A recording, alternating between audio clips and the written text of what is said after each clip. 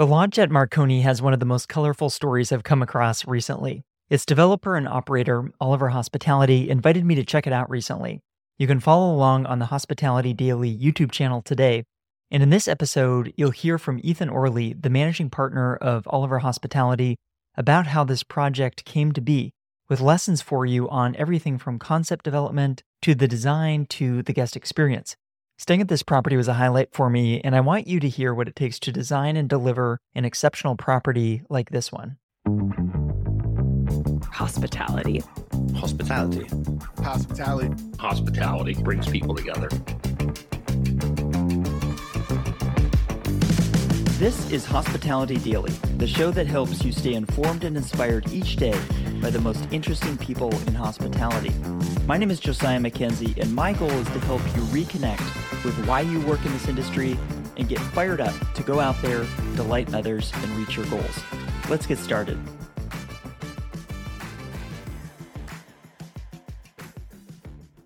Good friends of mine, Rodney Fong and Adam Mendelson out of the Bay Area, brought the project to me and said, hey, can we work on this together? And this was the middle of COVID, and it was an exciting opportunity to step into. It was one that you knew that there would be a lot of brain damage because it was a lot of extra pieces that you wouldn't normally have to go through, but it was compelling for so many reasons, and it was so exciting. The project is a state park concession, and these are very typical, whether it's in Yosemite or Grand Canyon or any state park. You typically have a third-party for-profit organization that runs it on behalf of that government agency. Is that what a concession means, the running on behalf of the agency? I think the way to think of it as like a ground lease. Think of it as just like a lease. It's actually just an operating agreement. So I guess theoretically it has kind of less kind of legal teeth. But these agreements typically kind of run from 5 years to 25 years. This was actually a 55-year agreement. And the way we were able to structure for longer is that Marconi has been a very, very special park, but it kind of lacked an ability to kind of keep itself afloat over the years, through COVID especially. And I think that the state of California was open to the idea of a group coming in and investing even more dollars than normal for an extended period of the agreement. And so this was a park, just imagine 62 acres on Highway 1 hour north of San Francisco in West Marin. Beautiful rolling hills overlooking Tamales Bay, which opens up into the Pacific Ocean. And this park, as you previously mentioned, was the site of one of Marconi's long-range telecommunication towers and setups and relay stations that went from the East Coast all the way to Hawaii into Japan at the turn of the century. And so an important kind of historical location that eventually got taken over by RCA during World War I, and then it kind of was neglected for a period of time until the Synanon Corporation bought it. And I believe that was in the late 60s. And they set up what ended up being their world headquarters for their kind of drug rehab facility. And as the story goes, Synanon, what is now kind of considered now as a cult, if you will, but at the time it was kind of a for-profit organization. This ended up kind of being a important location in the history of Northern California kind of commune cult activities. And long story short is Synanon went bankrupt. It was forced into bankruptcy essentially by the federal government. So the park was donated to the state of California, and it was run by MCCRC, which is a local nonprofit. Long story short is we had the tremendous opportunity to partner with the local nonprofit and the state of California to elevate the property and really kind of bring it to its current state. So to answer your question, we took the existing buildings, and there were about 15 buildings in all on the property, ranging from 1910 to 1970.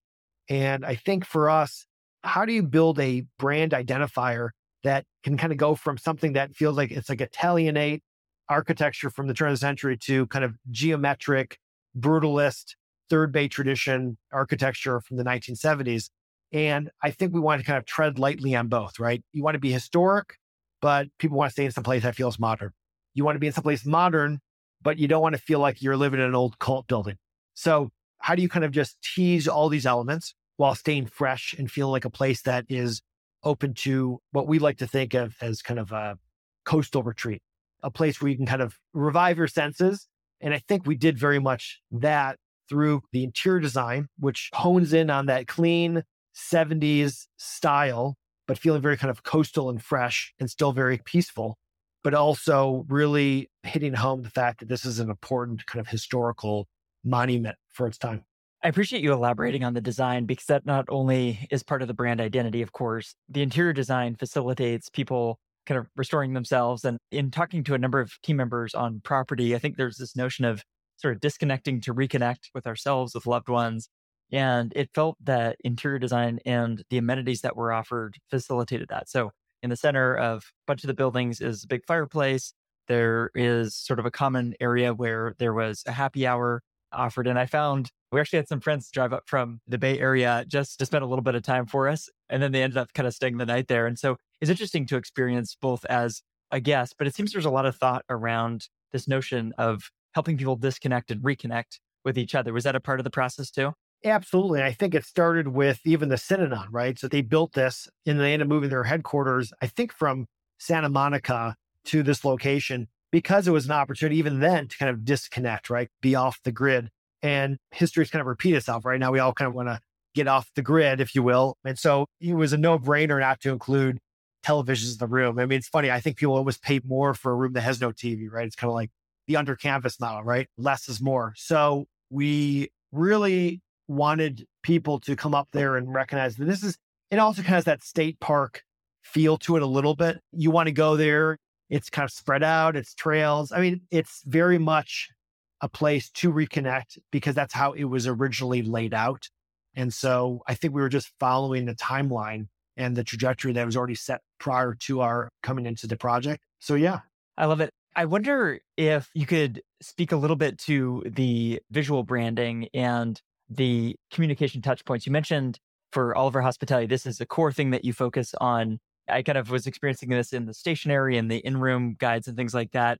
Can you speak a little bit more to how that visual design or brand identity process worked at this specific project? Oh my God. We spent way too much time putting together our own lookbooks on this thing. And I think I probably drove Jeremy Wells and Dustin from Longitude crazy, but they ate it up too, because you just don't get these opportunities too often. There were just droves of photographs. It's like, do you use Marconi's signature from 1905 or do you use the font from the Synanon letterhead from 1970? It was a culmination. What I liked about working with Longitude was that they love that kind of retro style, which has become very, very popular. But I thought that they could really take it and have some fun with it. And the key is here is to be serious, right? You want to feel somewhat upscale, but you also want to know, you want to let people know that it's okay that we're having a little bit of fun. It's not a perfect property. It is by no means a 5-star property, right? So it's got its warts and it's got its aspects where you're going, oh, okay, that definitely feels very 70s, but then you can kind of see where we upgraded. And so I think it was just a matter of stretching those ideas of what it can be.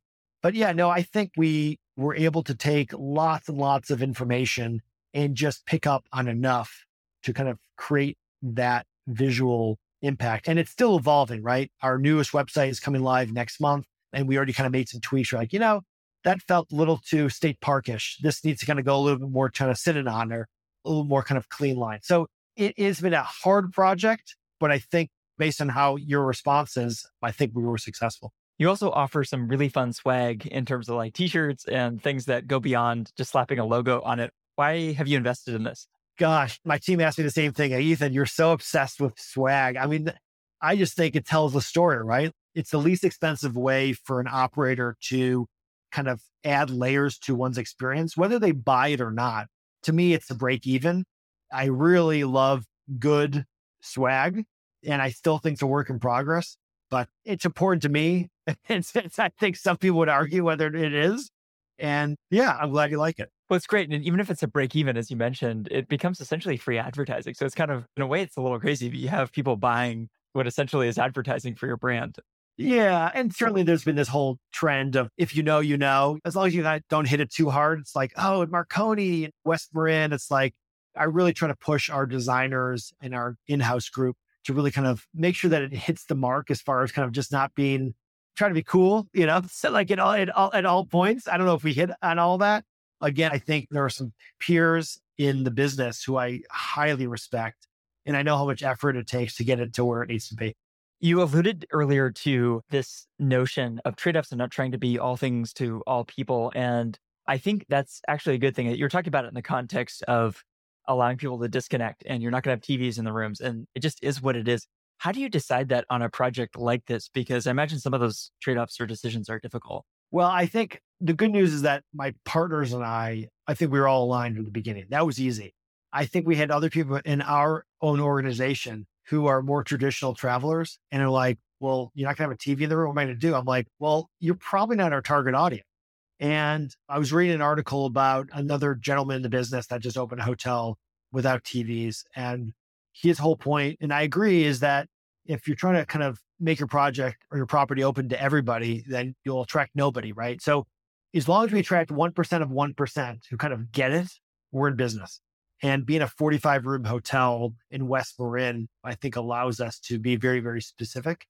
And I think when people get there and they see that, I think it actually enforces the fact that we're special, or at least they think, oh, wow, like that was intentional. Okay, this is even a more special property. So we actually got, to me, that was like the easiest decision was make no TVs in the room. I mean, that's like a no brainer. If we put TVs in the room, we would have been like, these guys just don't get the business. So like, yeah, that was an easy decision to make, to be honest with you.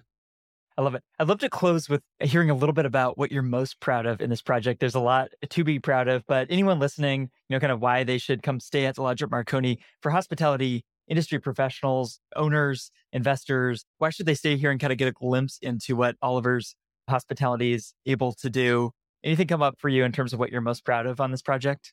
From the inside, I'm proud of the fact that this was a very, very complicated property to kind of redevelop, right? A lot of stakeholders. We have great people in the West Marin community that kind of have been cheerleaders. We have state parks that have been huge cheerleaders.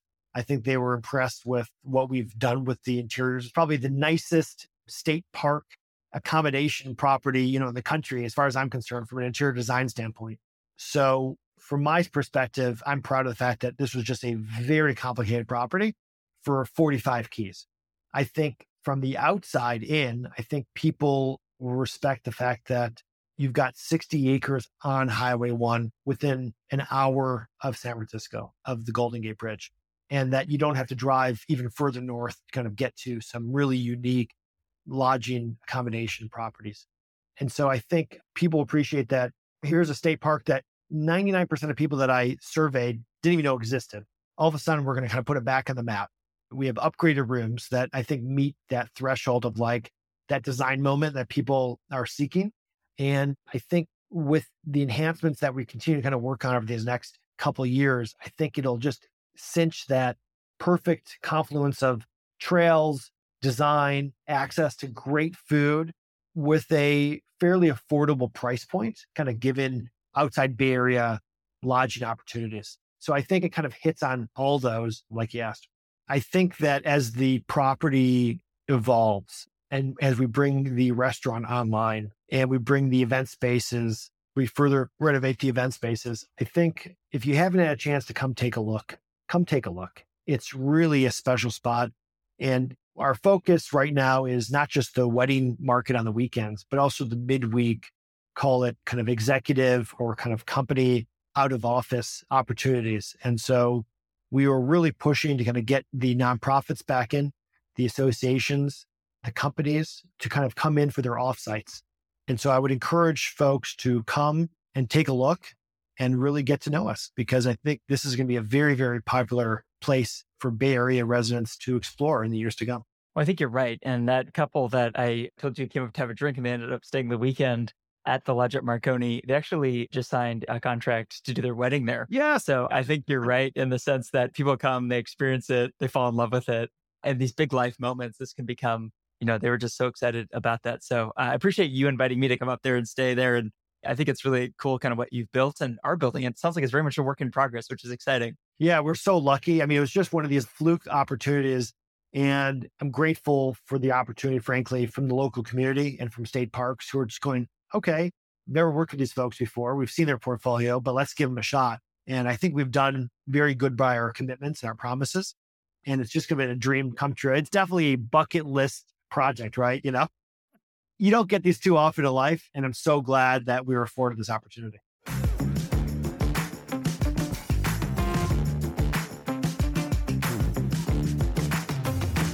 Before we go, I want to let you know about a few more things. First, if you haven't done so already, subscribe to this podcast on Apple Podcasts, Spotify, or your favorite app to stay inspired each day by actionable insights from the most interesting people in hospitality. Second, I've started sharing videos and photos from the stories on this show on Instagram and YouTube, so if you'd like to see those or watch along, I encourage you to follow Hospitality Daily there so we can stay in touch. Third, if you'd like to listen to more conversations like the one you just heard, visit this podcast website at podcast.hospitalitydaily.com. I've spent a lot of time building out this website because I want to make it really easy for you to listen to the topics and guests that you are interested in, whether that's culture and leadership or operations or technology or something else. Browse and search the entire library of more than 400 episodes for some of the top leaders and innovators in hospitality at podcast.hospitalitydaily.com to get ideas for delighting the people around you and reaching your business and career goals. I produce this podcast each day and give it away for free because I want us all to learn and grow together. If you enjoyed today's episode, I just have one favor to ask. Please take a moment to text or email this episode to a friend or colleague who might appreciate it as well. They'll be grateful to hear from you, and what we covered in the show can help them, as I hope it helped you today. Thanks for listening, and I'll see you here tomorrow.